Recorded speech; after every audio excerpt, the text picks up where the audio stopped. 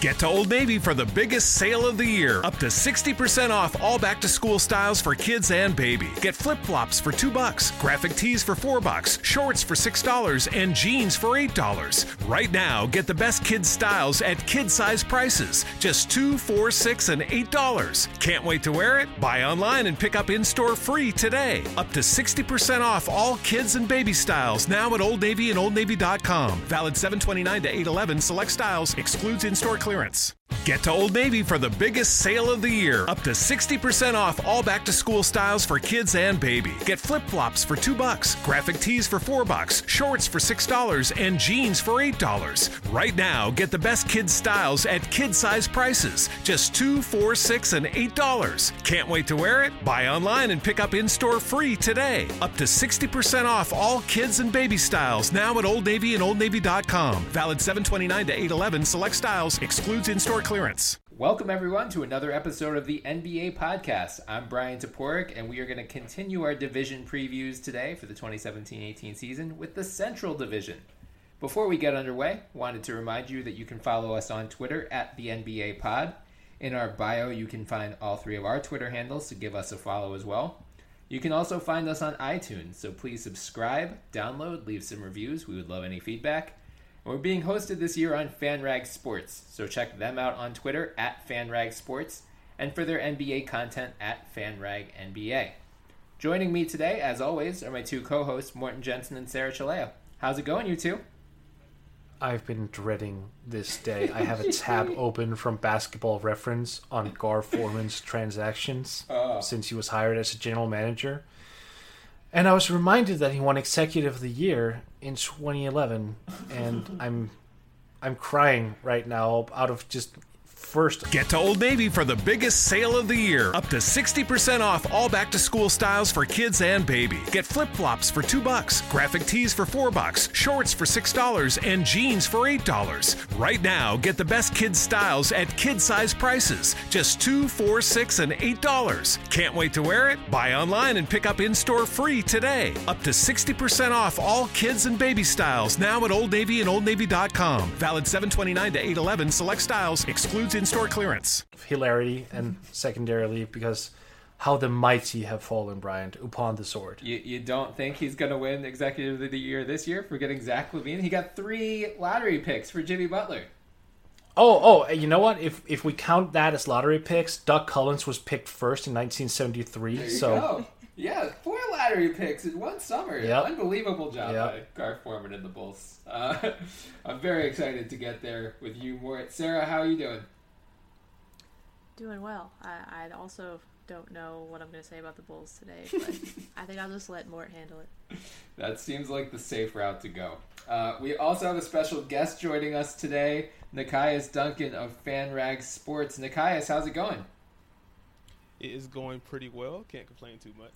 Thank you for joining us. Before we get underway, can you let our listeners know where they can find you on Twitter and then where else they can find your work? You can find me on Twitter at Nekias NBA. That's Nekias NBA. You can find my work at FanRag Sports, or you can find some of my Heat content at MiamiHeatBeat.com. Great. Awesome. Yeah, give Nekias a follow. Definitely one of the more entertaining people out there on NBA Twitter. Let's start with the Cleveland Cavaliers, who had, frankly, probably the most tumultuous summer of anyone in this division. Actually, maybe not, but most interesting summer because they lost to the Warriors in the finals in 5 games in a series that was closer than the final series scoreline would indicate, but they were right in there. Then Kyrie Irving submits a trade request in July. All summer we start wondering, are they going to trade Kyrie with 2 years left on his deal? Then out of the blue, in August, they do trade Kyrie to the Boston Celtics for Isaiah Thomas, Jay Crowder, Ante Zizic, and the Brooklyn Nets 2018 first-round pick. We have come to learn that the hip injury that hobbled Thomas late in the year and throughout the playoffs seems more severe than we knew at the time. We still don't really know when he's going to be ready or if he's going to be ready at the start of the season. So there's a strong chance that Derrick Rose is the Cavs' opening night starting point guard going against Kyrie Irving and the Boston Celtics.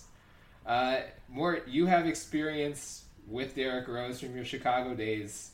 Do you think he can hold down the fort at the point until IT4 is ready to play? I so desperately want to say yes, Brian, but I can't. Not anymore. He had what people call a bounce back year in New York last year, but it was mostly volume. It was not very efficient play. He was one of the worst defensive point guards in the NBA. So I have my doubts there. He's probably going to have some nice scoring games. He's probably going to have a nice raw stat line, but then when you dig into the numbers, it's probably going to look very bleak. Whether that counts as holding down the fort, that's debatable. But to his credit, I think he's going to play his role, which is to come in and score. But he's not going to be the be-all and end-all for the Cavs. LeBron is definitely going to take over that sort of responsibility for him. Yeah, I think what makes it tricky is that Rose is a ball-dominant point guard, and he's not a great shooter, and going to a team with LeBron, you're not going to take the ball out of LeBron's hands. So maybe you use Rose as a cutter and a slasher, and you can unlock him that way. But, ideally you want a bunch of catch-and-shoot guys around LeBron, and Rose isn't that.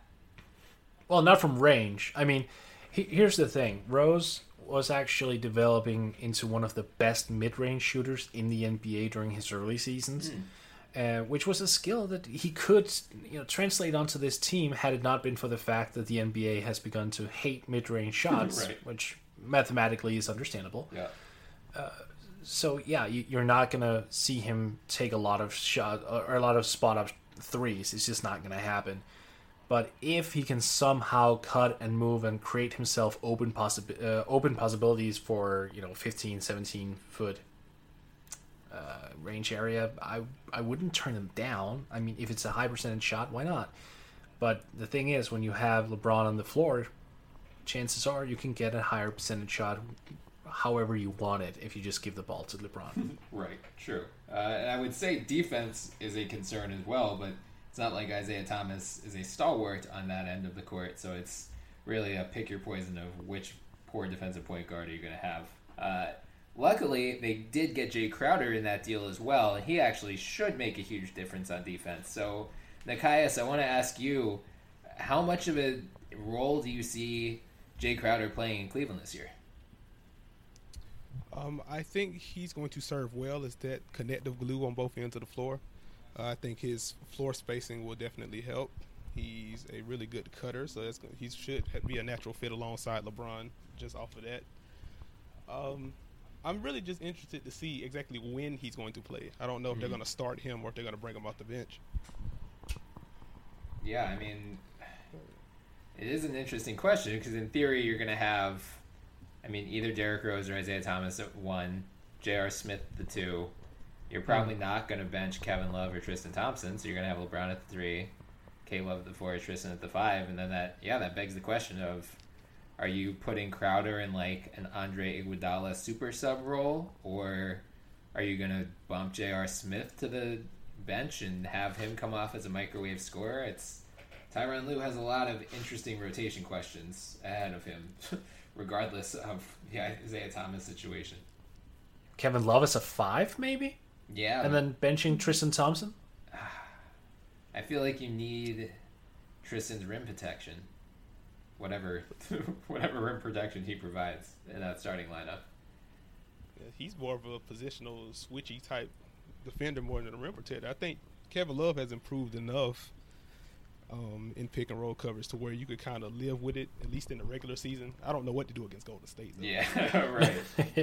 Yeah. Crowder, in theory, will help a lot against Golden State because he's their best wing defender now. He can take some of that responsibility away from LeBron. LeBron won't get as tired. Like, you can just stick Crowder on Kevin Durant, which is, the problem that Bron ran into in the finals last year, is he was asked to play such a huge offensive role, but then also had to guard Kevin Durant. And by the middle of the third quarter every game, he was huffing and puffing and he was out of steam. So Crowder, at least in that regard, should be a big X factor against Golden State. But yeah, it's going to be interesting to see where he fits, how many minutes he plays. maybe, like, do they try him or Bron at the 4, do a lot, like, do some small ball?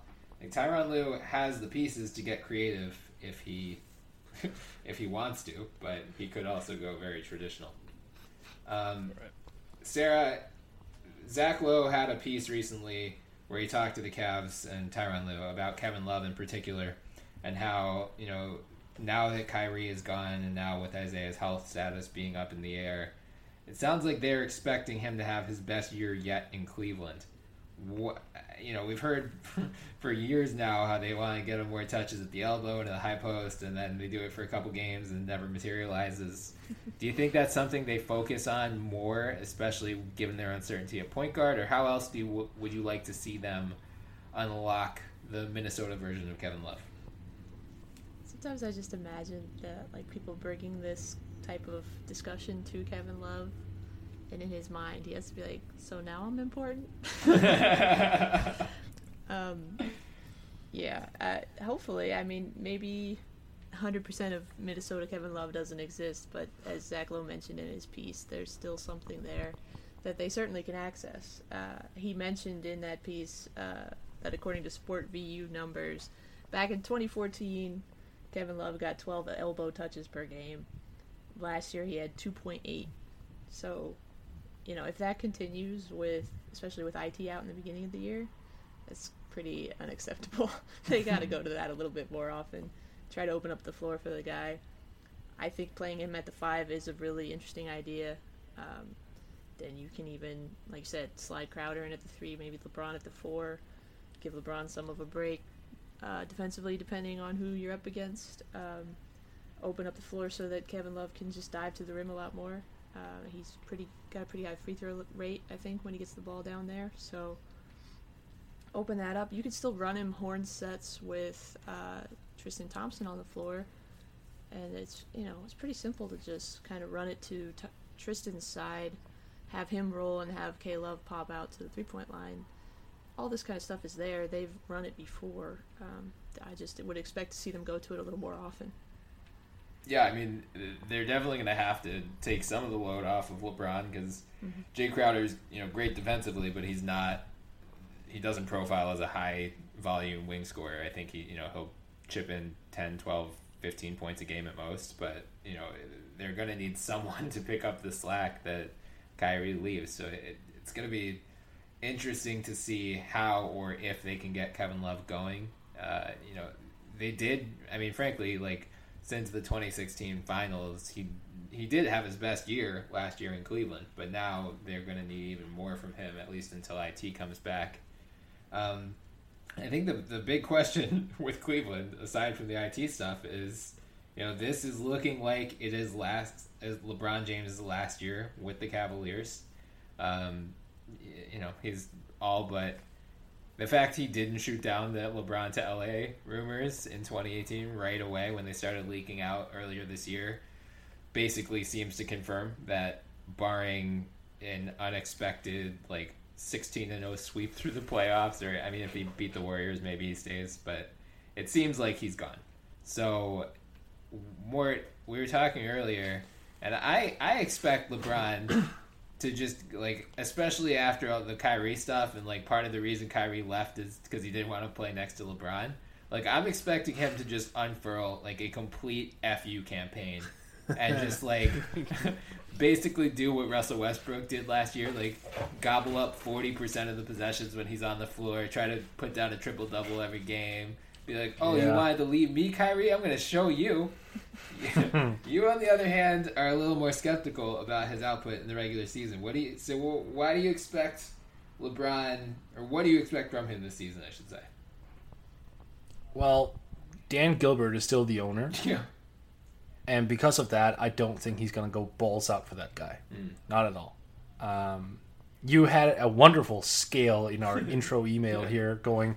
On a scale of 1 to I'm going to murder your entire family, where do you expect LBJ to fall this year?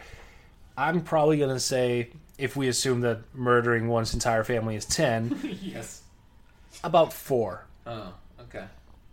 I think it's going to be regular old LeBron is going to somewhat coast in the regular season, and that's about it. Then, of course, against Boston, he's going to drop 50. Right. And in the playoffs, he's going to return to regular old dominating LeBron James.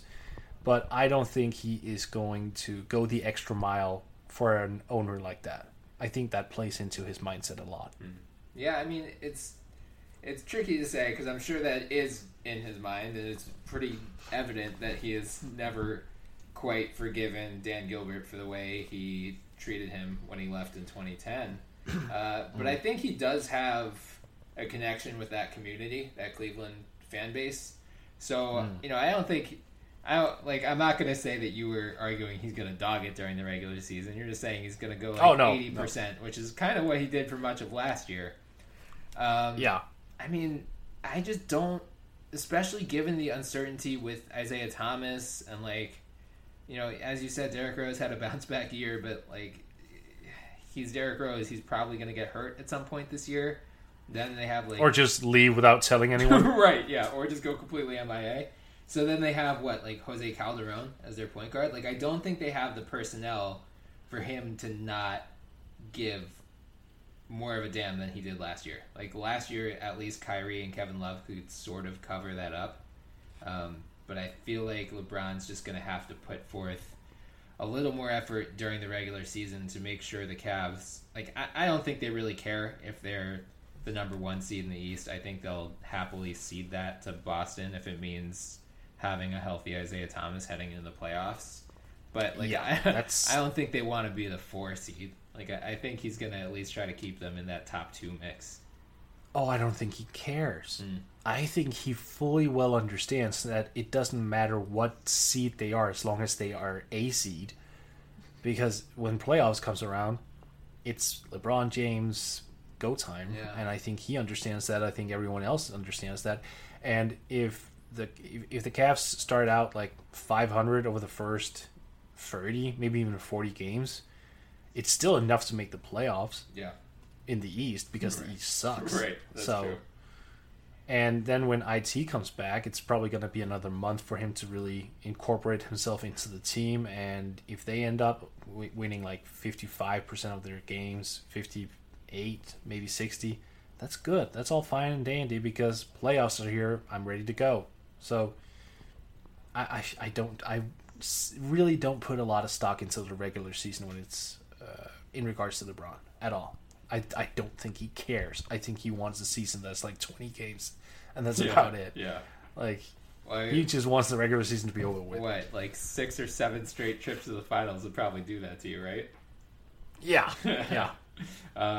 Yeah, I mean, part of my skepticism also is that the Cavs entered last season saying we're going to cut back on LeBron's minutes, and then he averaged almost 38 minutes a game. It's lip service from them. So we'll see what happens there. Nekias, let's move on to the Detroit Pistons because the Cavs are the most interesting team in terms of the title chase and what happens with LeBron and all that stuff. But the Detroit Pistons are sneaky fascinating because last year, in 2015, 2016, they played pretty damn well the whole year. They made it into the playoffs. They were the 8th seed. Cleveland swept them, but they were at least feisty and competitive and seemed like they were a team on the rise.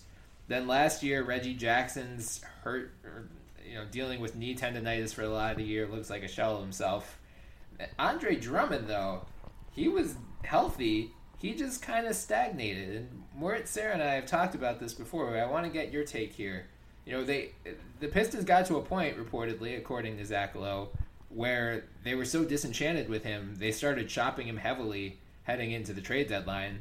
They just didn't find anything that they thought was a fair value for him. They shopped him again this summer. Again, couldn't find what they deemed to be a fair value. What do you expect from Drummond this year? Do you think he's going to bounce back, or do you think this is just who he is? I think it's a little bit of both. As far as him on defense, I just don't think he has the IQ or the motor to really be as positive as he can be. He has quick hands. He obviously has the length and athleticism, but he just floats, and I'm not sure how much of that is correctable. But I think he'll be a little better this year because healthy Reggie Jackson, they should be able to get the pick and roll going a little bit more. The surgery that Drummond had to kind of help with his breathing and his sleeping, that should give him an extra boost of energy. That should help him on both ends. I'm just not sure if he can get to that next level because you kind of need him to be a DeAndre Jordan type guy, just roll to the rim, protect the rim on the other end. But he doesn't really have those defensive instincts that on offense he's getting Dwight Howard level post touches for whatever reason. Right. And I don't know. If he commits to a role, I still think he could be one of the better centers in the East, if not the league. But it's hard to see it right now. Yeah, I mean, as you said, the Pistons, I feel like when Stan Van Gundy took over, there was the hope that Stan Van Gundy had Dwight Howard in Orlando, and that's when Dwight became a 3-time Defensive Player of the Year. And Drummond's just going to follow that role. They're both limited offensive players. They could just gobble the boards, block a couple shots per game. So then Stan Van Gundy tried to force Drummond out of his comfort zone a little bit and tried to make him expand his offensive repertoire, which he. One of the criticisms about Dwight Howard is that he just never became that type of a player. He just did post ups and pick and rolls and that's it. Right. So Drummond, instead of just offensive rebound dunk, they've been trying to force the post up game, but it's just been so brutally inefficient. So now it sounds like Van Gundy this year is just all right, just get back to doing what you do well. I don't care. That's fine. Just pick and roll, offensive rebound, just rebound in general, and block shots. So I'm pretty interested to see what happens with Drummond this year. I think the Pistons are not even a low-key, just a obvious blow-it-up candidate at the trade deadline this year if things go south. Sarah, I mean, part of Drummond's struggles, I think, as Nekias mentioned, are partially attributed to Reggie Jackson, who he played, I think, 52 games last year.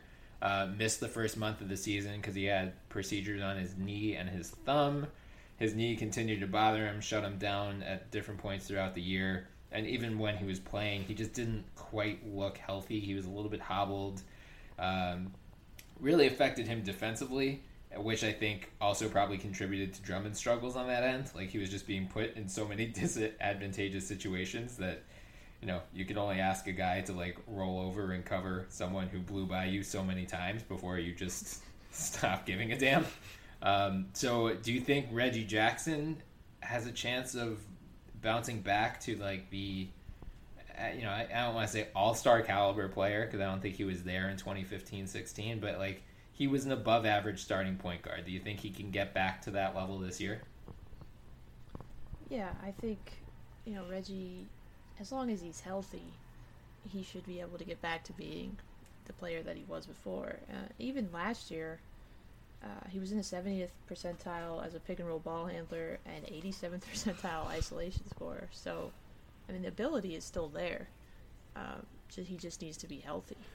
And unfortunately with him, it's also sometimes, I think, an attitude thing or a mentality thing. He does get unhappy quickly, but if the health is there, he'll be all right. And theoretically, it should help Drummond. But as Nekias mentioned, that also needs to be a systematic thing. There needs to be a focus on trying to get them into pick and roll more often. Because whether he's been healthy or not, they've gone way too many times to the post up well with Drummond in favor of that over pick and roll, and they need to shift that a little bit. 27% of Drummond's offense last year was post up. Oh my God. He was in a dreadful percentile for that. 57. He was 57th for pick and roll, and he was 27th for. 19th. Oh my God. 19th as a post up scorer. So they got to just get away from that. He has a nice looking hook shot, but they're just, it's not working. They got to get away from it. Wow. Shout out to any Pistons fans who watched all 82 games last year and had to labor through 27% of offensive, or Andre Drummond's offense being post-ups. Jesus. Luckily, the Pistons, did add two one definitely above average defensive player, and then another guy who has that potential. They traded away Marcus Morris to get Avery Bradley. Because they traded away Marcus Morris, there is now a vacancy at the 3. Stanley Johnson, the number 8 pick from 2 years ago, figures to fill that role. He's been kind of a disappointment. We mentioned him when we did the Southeast podcast with Alana in reference to Justice Winslow and how both of their career arcs have kind of followed the same, disappointing trend so far. And now they both enter kind of a make or break third season. So Johnson, he profiles as an above average defender, complimentary scorer. We don't know why he fell into Stan Van Gundy's doghouse last year, but he most certainly did. So now that he has this opportunity to move into the starting lineup, what do you expect from him? Just improved play overall. Maybe some sort of signal from him that he actually wants to be there. Because whenever he hit the court, he took a back seat a lot. And if that was by design, and if that design is going to continue, I actually hope he just looks at Stan and goes, you know what, I'm actually going to do something else here. You can pull me afterwards, but what I'm going to do is pretty good. He's got great size, great athleticism. So what I'm looking for him is to, whenever the opportunity presents itself, just get the ball to the rack. Somehow, just pound the ball on the floor, get it to the hole, see what happens. And if the defense starts playing him for the drive, then begin taking the pull-up shot. I mean, look, at Arizona, he didn't shoot well. I don't remember the percentage, but his form is decent. There is some potential there for him to be like a inside scorer and outside scorer, and he needs to dig into that well a little bit. Defensively speaking, you're absolutely right. The great size and athleticism that I mentioned before is just a huge asset on that side of the floor. I think his execution was off, and that's probably what bothered Stan. Stan is a perfectionist, and that sometimes that's not a positive thing. So I'm definitely willing to give Stanley Johnson the benefit of the doubt and say, you know what, I'm going to go all in on you, kid, for this season. You are the de facto starter at the 3, 82 games if you want it. You just prove to me that you deserve to hang on to it. That's the mentality I'm going into camp with. Yeah, I mean, I forget where I read this, but there was some article, I think it was maybe with Keith Langwell of the Pistons website, where he was talking to Stanley about kind of the slow start to his career. And he was saying, at this point, I need to basically decide, do I want to be this 25 point per game scorer, and do I want to keep trying to force that role for myself, probably at the expense of running afoul of Stan Van Gundy again, or do I embrace this role as my team's premier wing defender, complimentary scorer, just fill in the gaps basically. You have Reggie Jackson, you have Andre Drummond, you have Tobias Harris. You also now have Avery Bradley. You don't need Stanley Johnson to put up 20 points a game. If you're getting 8 to 10 out of him, but he's, shutting down or playing good defense against the Kawhi Leonards, Kevin Durant's, LeBron James of the world, that's a win for Detroit. So it's it's up to him whether he embraces that role or not. But that's what Detroit should be hoping to see out of him this year, at least in my estimation. Yeah. And it also doesn't bode well if you want to be a 25-point scorer that your career field goal percentage is 36.7. Right. So doesn't help. Might have to force the issue on that one, Stanley. Just accept the role. Yeah. I mean, look, it turned out great for Trevor Ariza. Trevor Ariza was in a similar position back in the day. He didn't know what to do with his NBA career. When the Knicks got him, I mean, of course, the Knicks didn't know what to do with his NBA career as well. So. But he was trying to be this absurd scorer at times, taking weird-ass shots and just playing out of the offense, and it just where he just went, what the hell are you doing? And he was forcing it every damn game at some point, and then he came to Orlando. He started recognizing, okay, there are other components at play. And then he just kept leveling up, essentially, to every team that he got to, and now he's a fully... developed 3-and-D guy who is capable of hitting the glass and also doing, X and Y, C things here and there. It's it's that type of guy you have to look for. You don't look for the Tracy McGrady's or the LeBrons or whatever, because you're not going to be that type of player, or unless you're a freaking superstar who's drafted number 1. So, yeah, look at Trevor Ariza. Look at the complementary players. Hell, look at Ron Artest. He's a similar body like Stanley Johnson is. Why not? Yeah, I mean, I think a lot of the trouble with a lot of these kids coming out of college is, especially if you're one of the top 10 picks and like you put up big numbers in college, like you're used to that role, you think those are the expectations for you, and then you come into the NBA and you're like the third, fourth, fifth option on your team, and you're like, oh shit, like what, you don't need me to score 20 points a night? Like what am I supposed to do? And then you look at a guy like Otto Porter, who, we mentioned him in the Southeast pod, like people were ready to crown him a bust after the first 2 years because he didn't put up big numbers, and now he like fell into this role as like, I don't need to be his takeover scorer. I'm behind John Wall and Bradley Beal. I'm going to let them do the hard lifting on offense. I'm going to play good defense. I'm going to turn into an elite 3-point shooter. I'm going to play, just fill in the gaps, and then like I suddenly have $100 million contract. Yeah, I was just about to say, then they get a max. Yeah. Right. Nekias, before we move on from the Pistons, let's talk about Avery Bradley a little bit. He was, he's been an all-defensive fixture for a while now. Slightly undersized for a 2-guard, but for whatever reason, he's just such a little bulldog that it doesn't matter. Guys who tower over him by 6 inches still get frustrated by him. So he replaces Kentavious Caldwell-Pope, who left for the Lakers. What role do you see Bradley playing this year, and do you think he's a better fit for this Pistons team than KCP was? I do think he's going to be a better fit for the Pistons because he's a respected shooter.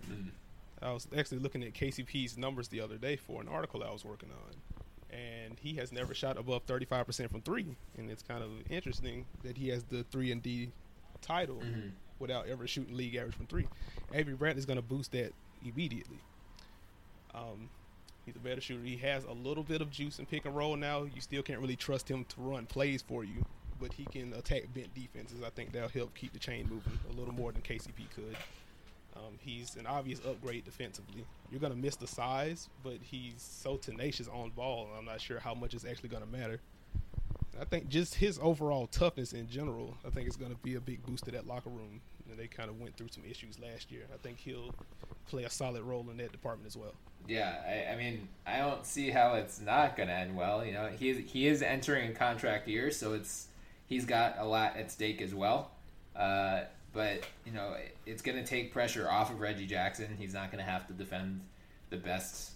Well, I guess he didn't have to last year with KCP anyway. But it's, same idea. He can be on the weaker of the 2 backcourt options on defense. As you mentioned, Bradley is a better 3-point shooter, so that's only going to help because spacing could be an issue, especially, Drummond is not shooting 3-pointers. Tobias Harris, right. Reggie Jackson, they can hit them, but they're not. Neither one of those guys is elite by any means, so spacing could be a concern. It was last year for Detroit, so having a guy like Bradley in there should only help in that regard.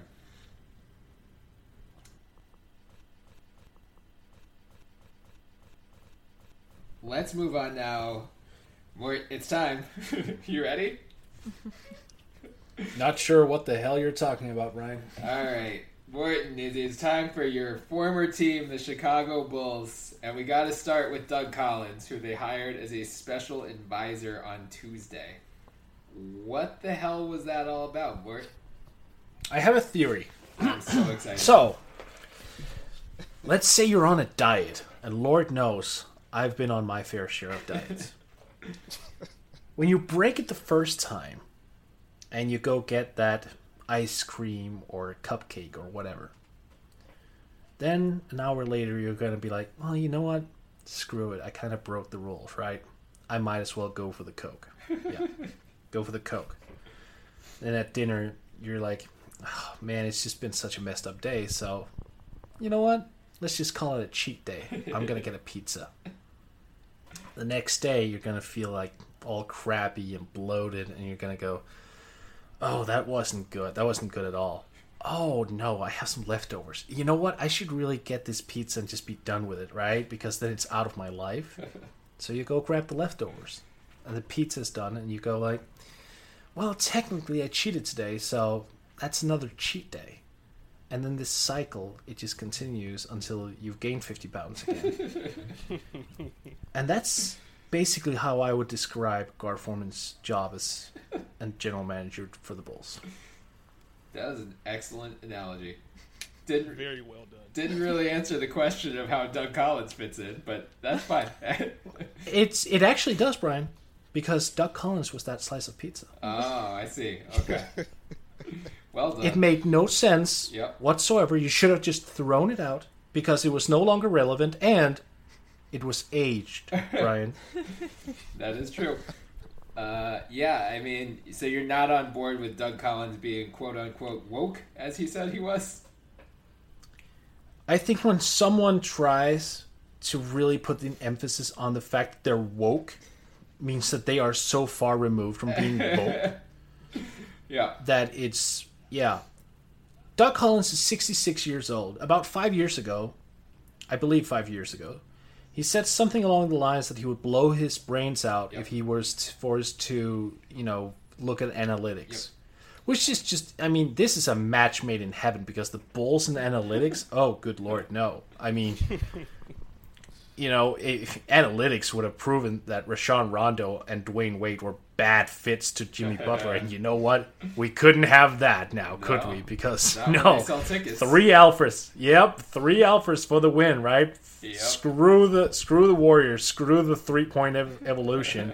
Let's get our superstar, a guy who was better than Derrick Rose in his prime, and surround him with beautiful, fitting talent like Dwayne Wade and Rajon Rondo. And then, 1 year later, let's say, you know what? It didn't work. We better restart everything. People do not recognize just how badly they messed up in 2016. There was Seth Curry getting $6 million total on 2 years in Dallas. I, on this very podcast, said he should be getting $7 million a year. Yep. You remember that Yep. one, Brian. Yep. He was there. You could have gotten him for peanuts, and he would have been a better player to fit alongside Butler than Rondo and Wade combined. You could have just removed Wade and Rondo from the equation entirely, and it would have been a better look. You could have gotten out and scoured the D-League or teams overseas.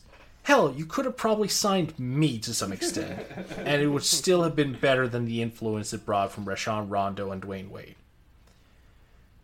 The Bulls do this thing where they compound mistakes by just topping themselves off. They just make another mistake that's grander, worse, and just more perverse from every single one they make. So I'm really looking forward to seeing how messed up things are getting by 2020 or 2021. And we know that it's still Gar Forman and John Paxson and Doug Collins running the show because new blood? No, not with the Bulls. That's not how things work in Chicago. And, while we're at that subject, the fans apparently are all wrong because John Paxson was on the radio the other day and he was defending Gar, saying Gar had done a terrific job and the Bulls had grown accustomed to the fact that everything they did, he said this sarcastically, was wrong. Right. No, John, it's not sarcastic. Everything you effing do is wrong. Literally everything you do is wrong. The one good thing you've done is trade for Quincy Pondexter while receiving a second-round pick. That was somewhat wise, something you should have done a long time ago, obviously, but we can't expect that you are more than 5 years behind because, yeah, that would be illogical. So, yeah, there you go. That sums Look up. forward to the future of the Chicago Bulls, everyone. It's going to be glorious if you want to look at train wrecks and dead bodies and everything just burning to the ground in a fire so holy that God himself would not recognize it. There you go. That's Doug Collins' impact on the Chicago Bulls. Good. I will say, around the same time he had his anti-analytics rant, He also talked about how sensitive NBA players are today and how he couldn't connect with any of them and he had to tread very lightly when talking to any of them. So, then he'll fit in beautifully because that's the description of Gar Forman. Right. So that's beautiful. So in one sense, it might be good that he's not dealing with players on a day-to-day basis anymore. But in the other, I mean, I don't want to judge the guy. Like, maybe his views in the NBA have evolved over the past 5 years as he's seen the league evolve so much. But right, because old guys usually, right. Yes. become more aware as they age instead of, just look at Trump, for example. the openness of older men. Yeah. Oh, boy. All right. Let's move on to Nikola Mirotic, Sarah, who remains unsigned with training camp starting in the next few days. What do you think's going on there? Do you think they are going to re-sign him? Should they re-sign him? Or do they think Lauri Markkanen is just his replacement? Really, for this entire segment, I've been just trying to figure out, I know visually, if people could see me, I would just do a shrug, but I'm trying to figure out what the audio replacement of a shrug is. I don't know how to convey that. Maybe a row.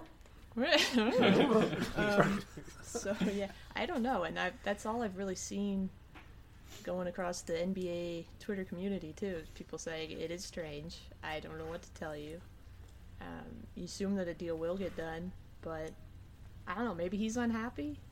They may not be thrilled with him. Maybe a combination of the two. I really don't know. But I want to go back for a second to... I had to chuckle a minute ago when Morton was talking. Just for some reason, the way he said Chicago was reminiscent of Sean Connery in The Untouchables to me. And so I feel like we really, if we wouldn't need to sell off our homes after we got sued, we should take that sound clip from The Untouchables. That's the Chicago way. And then we could just throw that over every time the Bulls make a move, pretty much. And there's that great quote, too. Idea. What's the quote? They put one of yours in a hospital, you put one of theirs in the morgue. Morgue, yeah. And you could do, okay, so y'all want to trade us some guys who haven't really proven they can play in the NBA yet? We'll trade you Jimmy Butler. That's the Chicago. That's really all I've got. That's fantastic. This segment is the best one we've had so far in any team preview. Way to go, Bulls. So guys, let's see if we can get things back on the rails here and talk about the Bulls' point guards of the future, of whom they have many.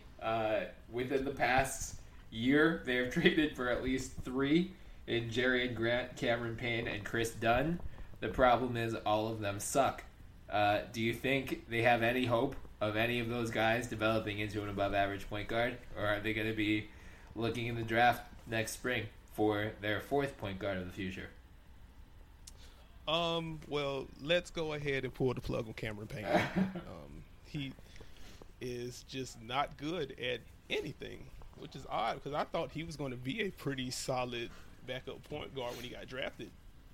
But I don't know, it just didn't work in OKC. He didn't really have a chance in Chicago. And then when he did, apparently even his own teammates were like, who is this guy and what does he do?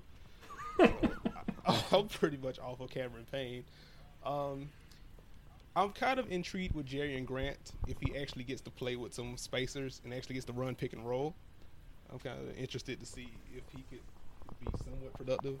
I think Chris Dunn's your best bet because if nothing else, he'll be a plus defender across a couple of positions. The jury's still out on what he could do on offense. He ran the pick and roll well as the year went on, but he still wasn't very good at it overall.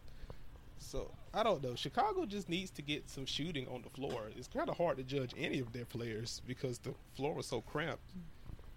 Yeah, and it's not going to get any better this year. Yeah, I mean, I don't want to throw him under the bus here because he does good work for Bleacher Report. But Jonathan Wasserman, he did a piece recently where he I think he called it reviewing the receipts or something like that. So he basically just went over what he said about a lot of the top prospects in recent years, and that we stumbled upon his big board the year Cameron Payne came out in the draft, and he had Cameron Payne number 2 overall. So Oh no. Yeah, that was a little bit of a miss. But yeah, I mean, it goes to like it speaks to how highly regarded he was coming into the league. It is surprising to see him, like, you know, he's already basically resigned to a career in Europe once his rookie contract runs out, which is just it's a big fall from grace for him. But The Bulls will learn in about 3 seasons. Remember, 5 seasons apart, right? sure. Yeah. Yeah, that sounds about right. So, Mort, I think the most interesting or hilarious, depending on your interpretation, storyline with the Bulls this year is Dwayne Wade and the hostage situation there. Especially now that Carmelo is freed, we have 3 members of Team Banana Boat, all of whom are going to be contending for a championship. The 4th member of Team Banana Boat is on a team that is trying to lose 60-plus games, and he's 35 years old. And they're paying him $24 million to do it. John Paxson has been adamant and saying that they're willing to buy him out, but it has to be advantageous to the franchise. In other words, he's going to need to cough up a lot of money. They're not just going to pay him all $24 million to walk and sign with a contender. So how do you see this situation being resolved? Do you think they ultimately agree on a buyout? How much money does Wade need to give up? Or do you think they're literally just going to hold him hostage all year? Dwayne wanted 20, reportedly. 20 of the 24 million paid out. So I imagine the Bulls started up... Well, knowing the Bulls, they're financially driven. Right. So they probably started out with like 1 million, because I wouldn't even be surprised if they insulted anyone with that offer. No, they probably said something like half, maybe 15. So if we assume that's the truth, that they offered 15 and Dwayne said 20, then I think something could be reached before training camp. If by some way the Bulls offered like 10 and they are that far apart, then I could see the Bulls taking the mindset that, you know what, then we should get bang for our buck, and then just run him into the ground for 30 odd games. Because if there's one thing they just don't want is not getting anything from their money, wasted or not. Mm-hmm. And yeah, that's probably going to be the solution. I would advise Dwayne Wade, if he was listening, to just get out of this hellhole immediately. Because now that his friend and buddy Carmelo Anthony is on OKC, might make sense. They could use some guard depth, just saying. Yeah. And a team with Russell Westbrook, Paul George, and 50% Banana Boat, that's not bad. That would be pretty entertaining. Yeah, I mean, it's hard to say because we just don't know how much the Bulls have offered or what Wade is demanding, if $20 million. Well, Wade reportedly is demanding 20. Yeah, 20 that's million. too much. So, that's ridiculous. Yeah. He should just split the difference, take 12, call it a day. Like, that's still $12 million he's stealing from a franchise not to play for them. Yeah, but at the end of the day, though, I kind of like the fact that he's sticking it to him. I guess, yeah, I mean, whatever. It's not your money. Yeah, but here's the thing. The Bulls were stupid enough in the first place to sign him to 2 years. And to give him a player Why option not? Instead of a team option. Exactly. Yeah. Exercise it. Get that money, D-Wade. I get it. That's true. I mean, if I laugh at general managers taking advantage of other general managers' incompetence, I should definitely enjoy players doing the same. So, absolutely, more power to the players when it comes to these. I mean, I hope he gets all 24. I wouldn't even mind if he stuck around just to prove a point. Like, he could stick around all year long and just look at them with evil eyes whenever they meet in the tunnel and just say, 24, baby. Yeah. 24. After he hits another game-winning shot and tanks their lottery chances. Oh, that would be glorious. Just look at how much hatred I have for the Bulls right now. If that somehow messed something up for him, I'd be all good. That's really what I'm banking on. I'm banking on him like actively trying as hard as he can to win games, which the Bulls don't want to do, and like forcing their hand. Like every game he wins for them, that's another $1 million they have to shell out in the buyout talks. Well, I wrote a piece on FanRag about maybe you should actually just play Wade because, hell, it might even make sense for the tank. Right. Because at 35, inefficient, he didn't even play a lick of defense. I don't think he's adding much to the win total. And if he's just going to chuck opportunities away and just waste away possessions and give up open layups, I mean, that's going to be more power to the tank as well. So there are many ways to dissect this one. Bottom line is everything is fucked up in Chicago. Yeah, basically that's the moral of the story. Let's move on to another team that things are looking rather bleak for them. The Indiana Pacers traded Paul George this summer for Victor Oladipo and Domantas Sabonis. Signed a couple of veterans because they are afraid of actually tanking and being bad, so they really, really wanted to be that 10th seed in the East.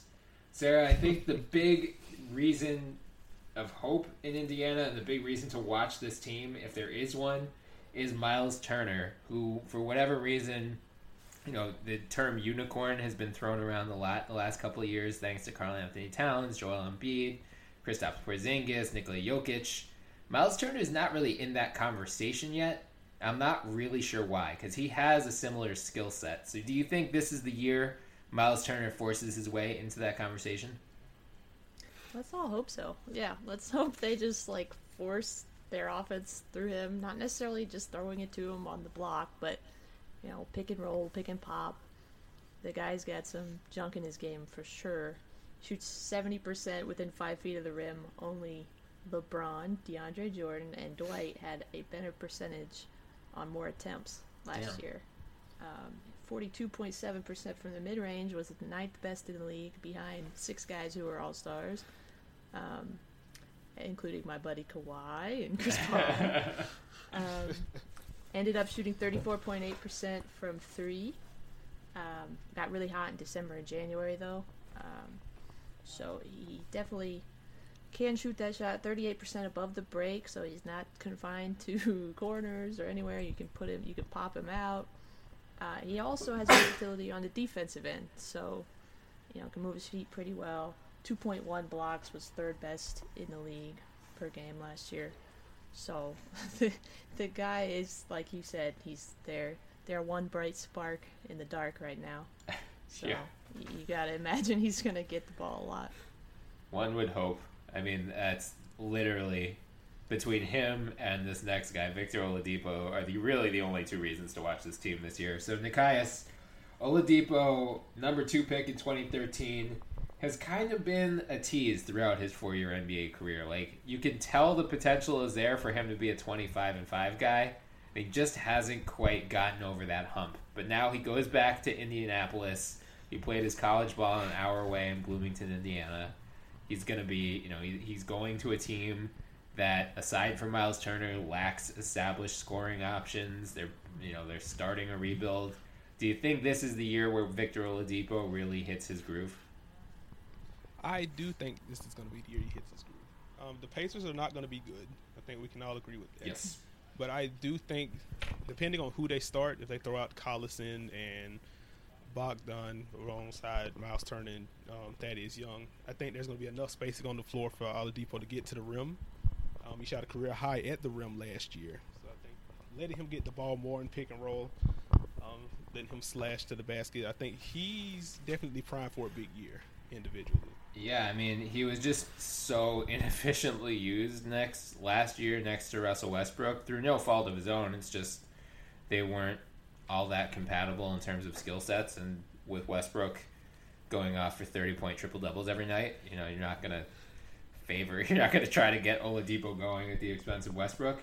So, as you said, Nekias, the opportunity is there for him. Whether he can run with it or not remains to be seen, but I hope he can, because I think there is a talented player still in there, and I think it's too early to give up on him completely. But you got if he's the big prize you got back from Paul George, for Indiana fans' sake, I hope he can live up to those expectations, because otherwise that trade's only going to look worse. Especially he's entering the first year of a 4-year, $84 million contract, so that could be an albatross if he doesn't hit that level quickly.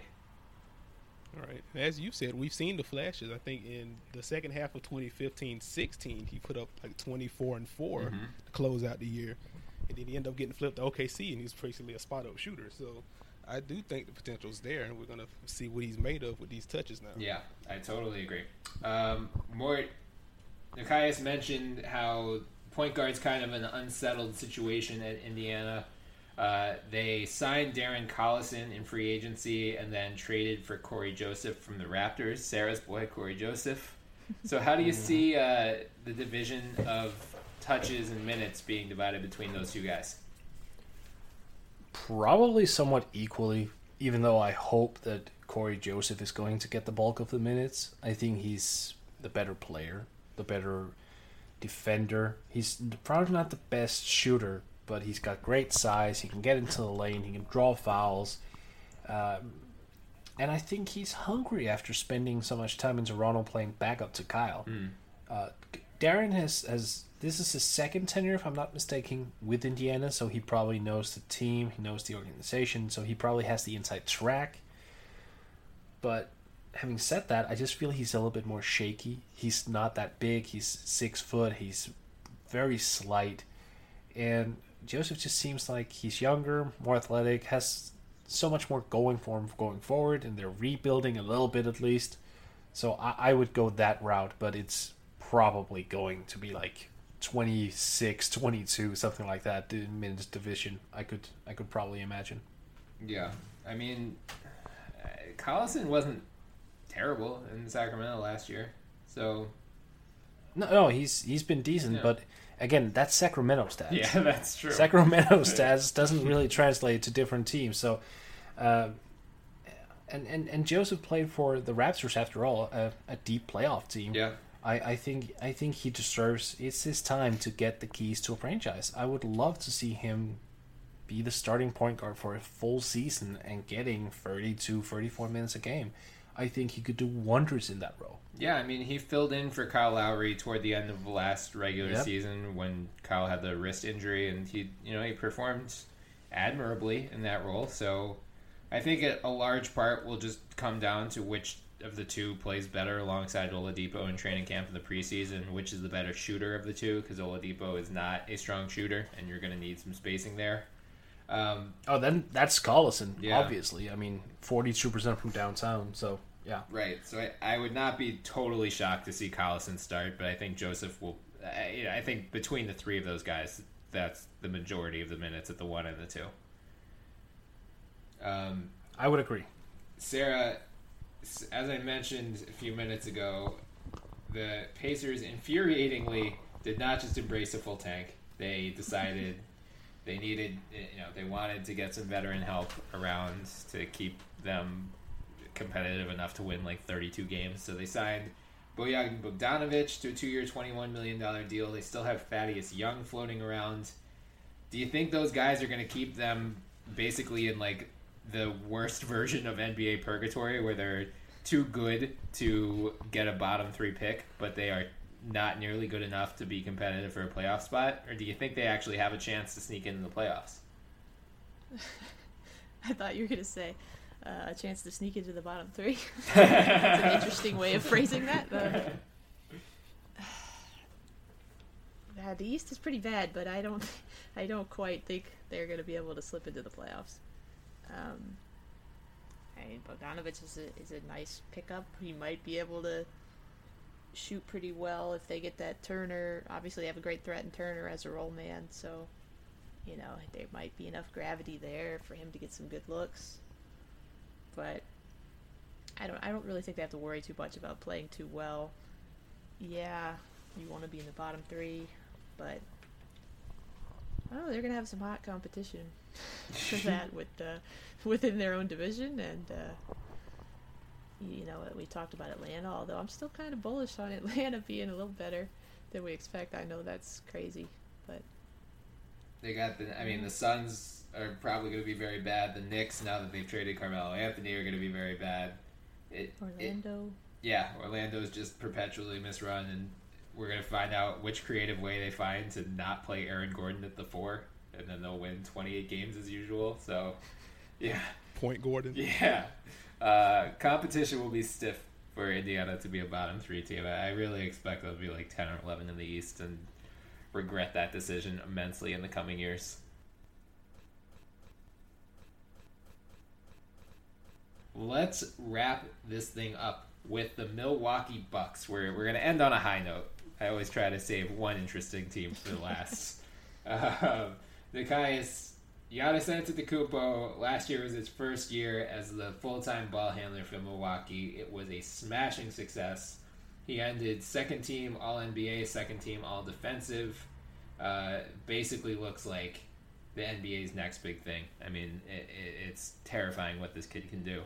So what do you expect from him this year, and do you think he could actually sneak into the MVP conversation? I do. I think I expect him to finish like top 5 in MVP voting. I don't know if I want to give it to him because I don't know. I haven't put too much all into the MVP actually. I'm not sure who the favorite is this year, but I think Giannis will definitely be up there. What impressed me the most watching him last year, once we got into the playoffs, and he started abusing people in the post, and I was like, oh no. Like, we know he can't shoot, but I mean, he could get to the rim from the 3-point line in 2 steps. Yeah.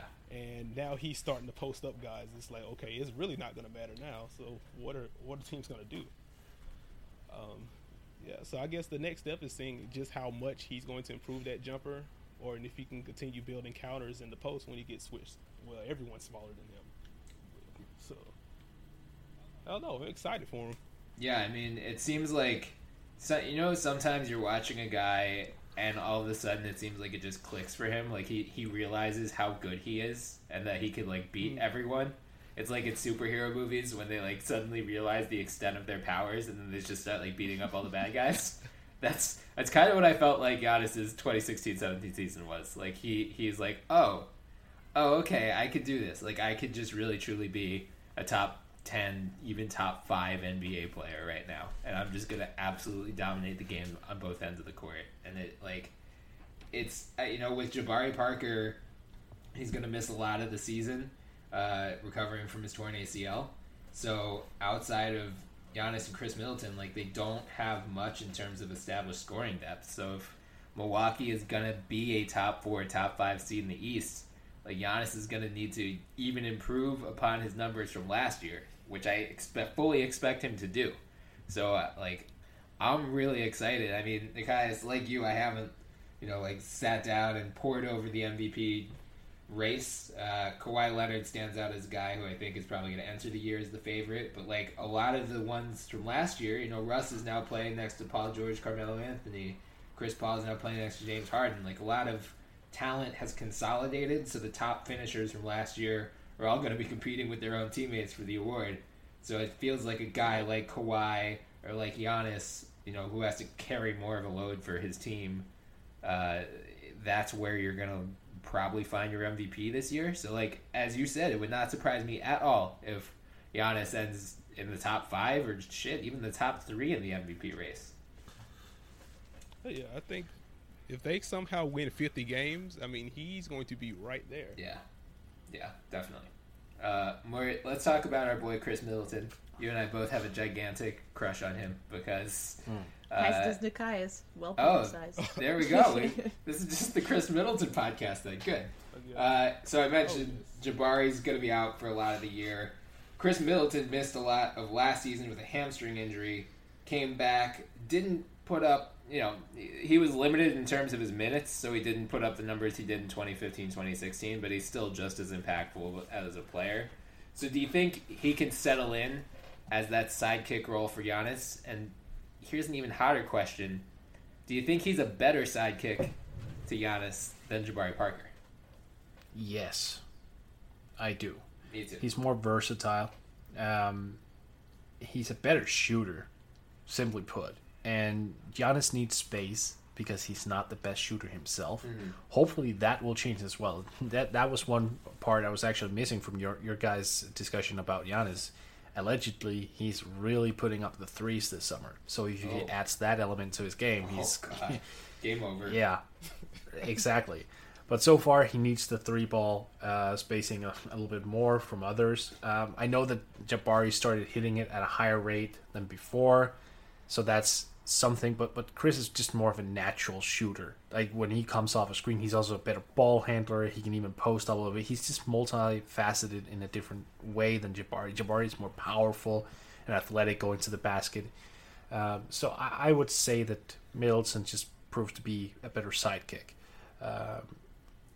In regards to the year that I expect him to have, it's probably going to be a big year because, as you guys said, with Jabari out, and you don't really know, you're not getting a whole lot of volume from Tony Snell. I mean, he played damn near 30 minutes a game last season and didn't even break 9 points a game.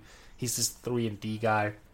Malcolm Brogdon, not that I was crazy about the Rookie of the Year award there, still a very good player, good shooter, but not high volume. So I wouldn't be surprised at all to see Middleton sneak in 20, 21 points a game. Yeah, I don't even know if it's a hot take, but my lukewarm take is that he's going to be an all-star this year. Oh, Brian, always the bridesmaid, never the bride for Middleton. You've posted about him being an all-star already? Or you don't think he's going to be an all-star? I don't think he's going to be an all-star because I think the all-star game is a popularity contest, which is unfortunate because I do think that he could realistically become one of that caliber, but I don't think his name carries as much weight. I mean, you would be surprised how many people out there are like, Chris who? He is really an anonymous good player, which is mind-boggling to me, especially that we're writing 2017 and the internet is everywhere. Yeah. Like, yeah, he's amazing. Well, and people just never give him credit for it. I mean, there's no way he'll be a starter, but like coaches are the ones who select the reserves, right? Yeah, they are, but still, coaches, I mean, they're still going to look at someone who killed you or had big games or whatever. Like, this guy's just sneaky. He is sneaky. He's one of those guys where you can watch a game and you can feel, oh, okay, he probably ended up with 16. Yeah. And then you look at the stat sheet and he had 27. Yeah. And which is ironic as hell because there's a former Buck who did the exact same thing. Glenn Big Dog Robinson. So they're pretty similar in that regard. Chris is just more of a shooter. Yeah. I don't know. I could see him sneaking in. I feel like, I mean, I hope you're right. The talent that left the East this year, like we've talked about it a lot. Like, it's hard to figure out 12 guys who can make it, but maybe he won't make it in the game. I think an all-star caliber season is a realistic expectation for him. I hope I'm wrong. Hey, he deserves a good wedding. Yeah, he does. He does.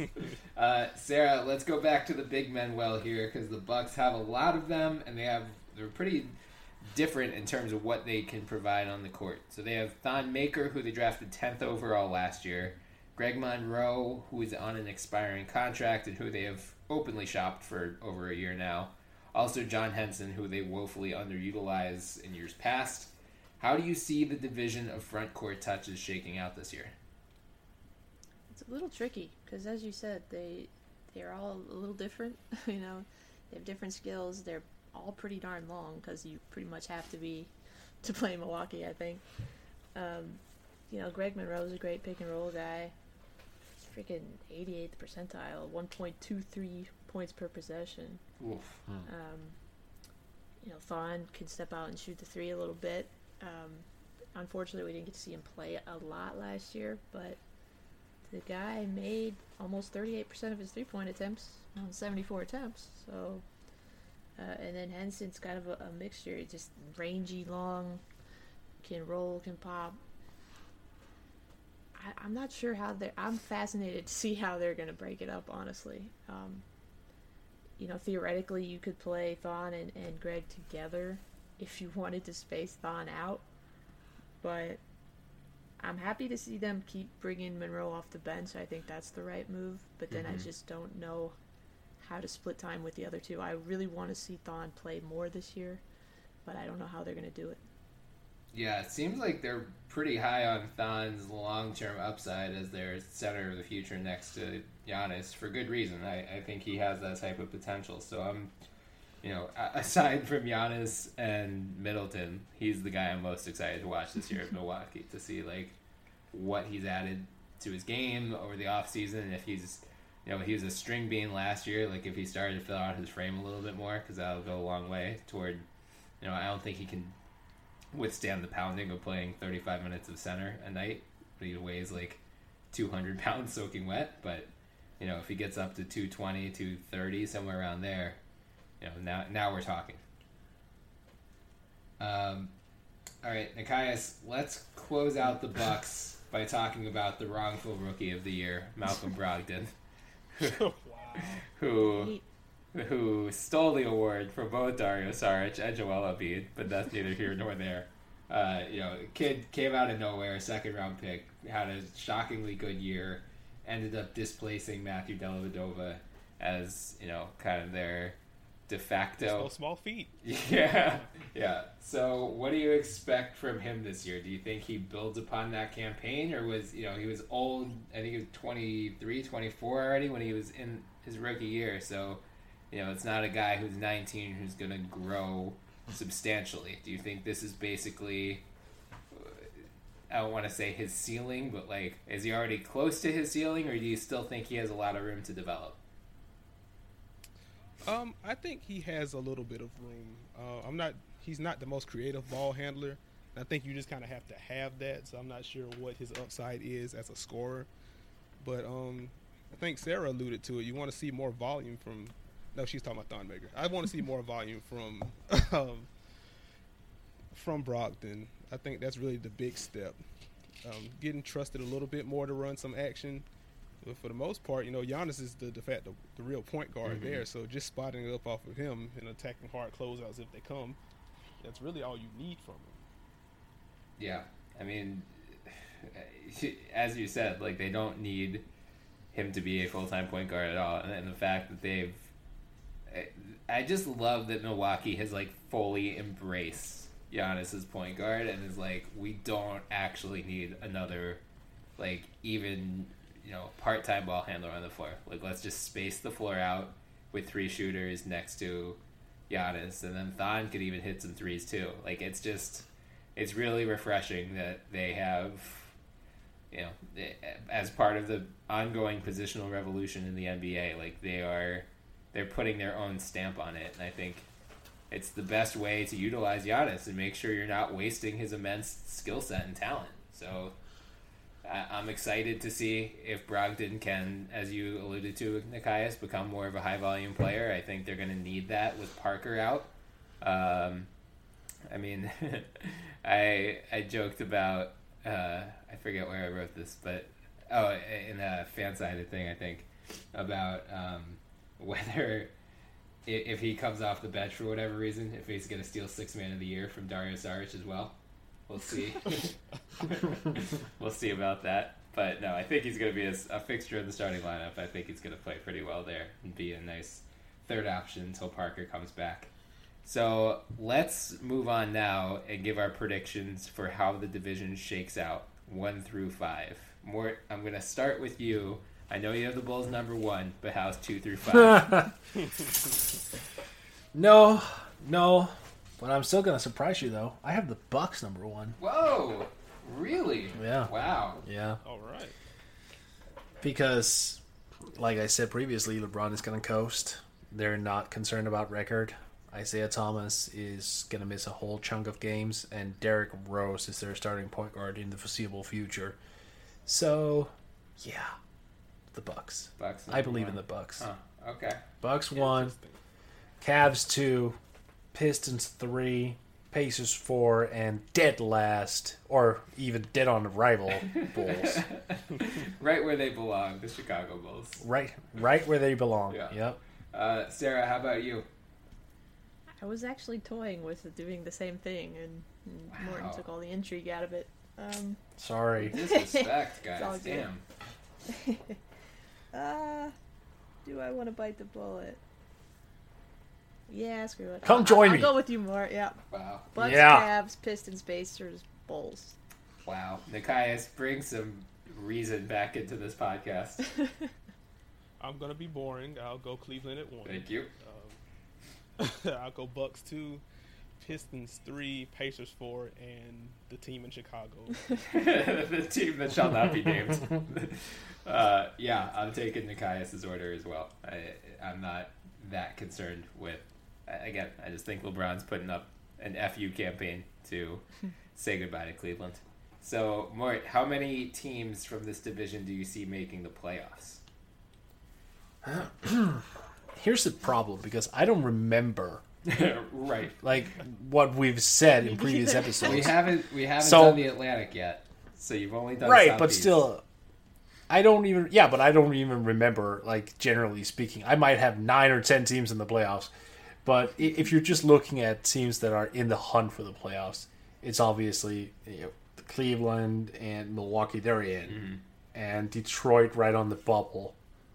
Could go either way. And then Indiana, nope. And the Bulls, hell no. I don't know. Dwayne Wade, he's going to lead some sneaky wins. Dwayne Wade, he's 35 and can't guard a chair.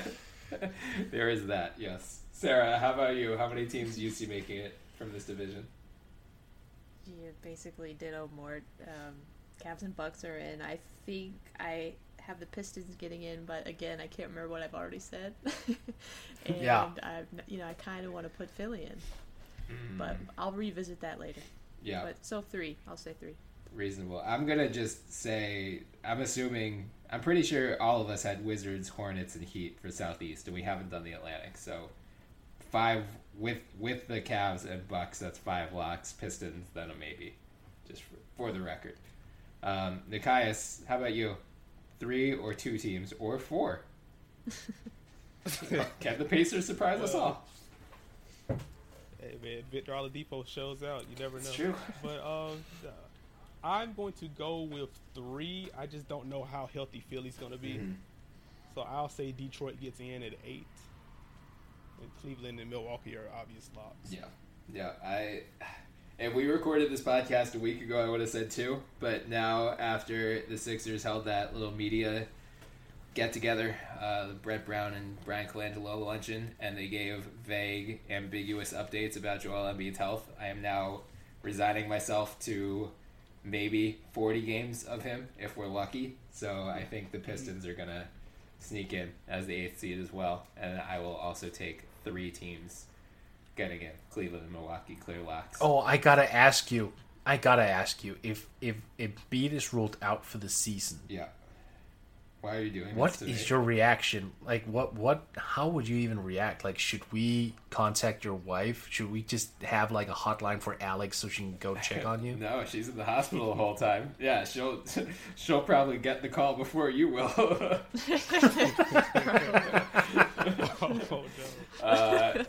Let's not talk about that hypothetical yet, because I've already had to live through it 3 times. So we'll just delay the inevitable until it happens, and then until it happens. We'll talk more when we do our Atlantic preview next week, and training camps will start, so we can see how inactive Embiid is going to be once training camp begins. I want to get a little more. And if the episode starts off with you sopping, we know what's up. Right? Yeah, there's a 90% chance that happens. In the meantime, Nikias, thank you again for joining us today. And one more time, can you let listeners know where they can find you on Twitter and where they can find your work? You can find me on Twitter at Nikias NBA, Nekias NBA. You can find my writing at FanRag Sports, or you can find some Heat content at MiamiHeatBeat.com. Good stuff. Yeah, be sure to give Nikias a follow. In the meantime, also check us out on Twitter at the NBA Pod. You can find all of our handles in our bios to give us a follow as well. You can also find us on iTunes, so please subscribe, download, leave some reviews. We would love any feedback. And we're being hosted this year on FanRag Sports, so check them out on Twitter at FanRag Sports, and for their NBA content at FanRag NBA. Until next time, I'm Brian Toporek, and I was joined by Morton Jensen, Sarah Chalea, and Nikias Duncan. Have a good one, everyone. You too, Brian. Appreciate it, man. Get to Old Navy for the biggest sale of the year. Up to 60% off all back-to-school styles for kids and baby. Get flip-flops for $2, graphic tees for $4, shorts for $6, and jeans for $8. Right now, get the best kids' styles at kid-size prices. Just $2, $4, $6, and $8. Can't wait to wear it? Buy online and pick up in-store free today. Up to 60% off all kids and baby styles now at Old Navy and OldNavy.com. Valid 7/29 to 8/11. Select styles. Excludes in-store clearance. Get to Old Navy for the biggest sale of the year. Up to 60% off all back-to-school styles for kids and baby. Get flip-flops for $2, graphic tees for $4, shorts for $6, and jeans for $8. Right now, get the best kids' styles at kid-size prices. Just $2, $4, $6, and $8. Can't wait to wear it? Buy online and pick up in-store free today. Up to 60% off all kids and baby styles now at Old Navy and OldNavy.com. Valid 7/29 to 8/11. Select styles. Excludes in-store clearance.